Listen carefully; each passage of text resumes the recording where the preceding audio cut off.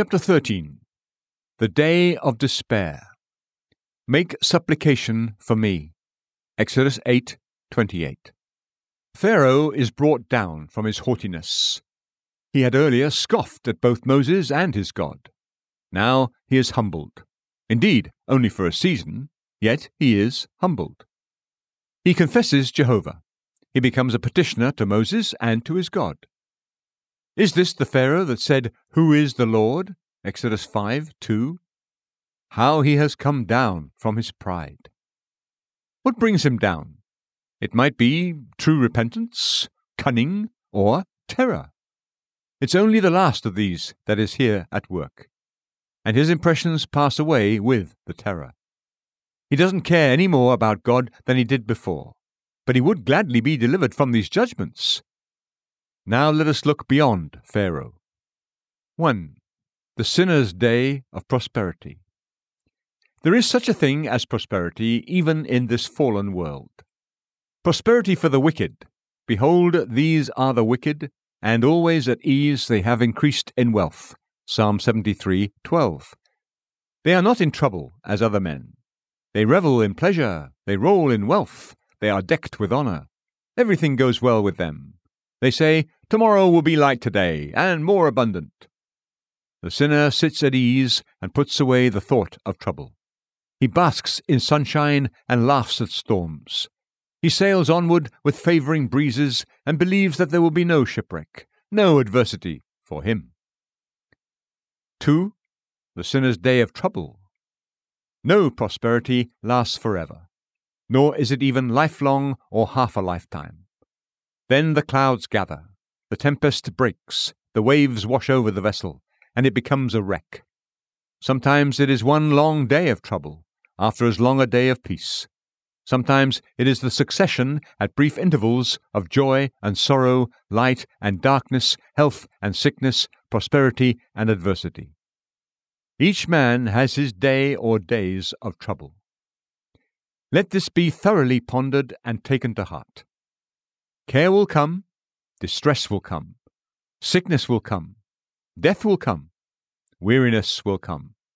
The sky will darken, the smile will vanish, the night will fall. These are certainties, O sinner, and perhaps very near. You cannot ward them off. Wise precautions cannot ward them off, nor powerful friends, nor prudent friends, nor healthy regulations. No, these will not help. God's word, God's purpose, will break through all these and lay you low. You will find out what it is to be in the hands of the living God. He will deal with you. He is dealing with you now by his goodness. Tomorrow he may be dealing with you in severity and sore displeasure. 3. The sinner's helplessness. He doesn't know what to do. He once thought he was strong, but now he feels he is weak, unable to contend against his ills.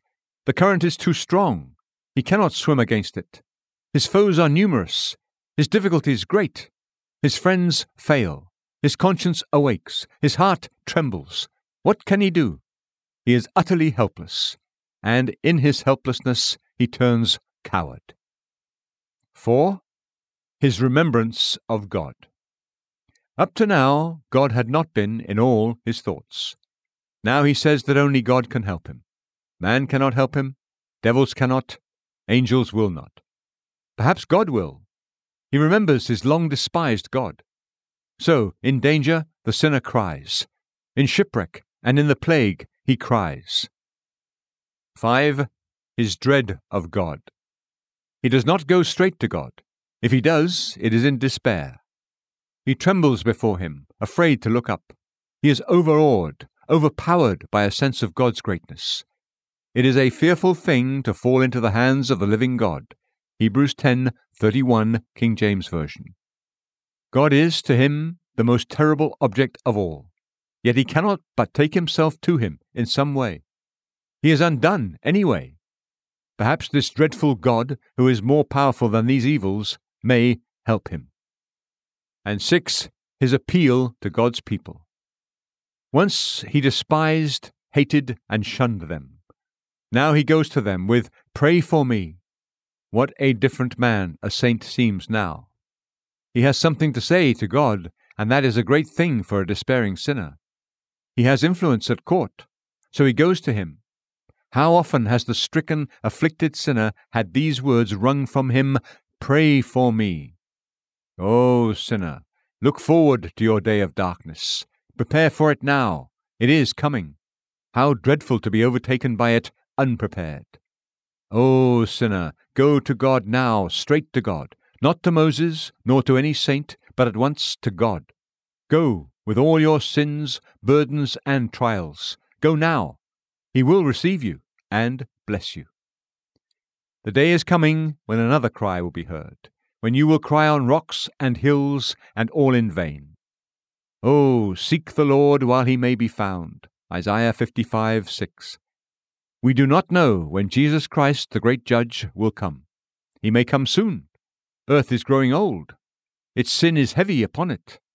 Your sin adds to the load. It will soon be too heavy to bear. Then the vengeance comes.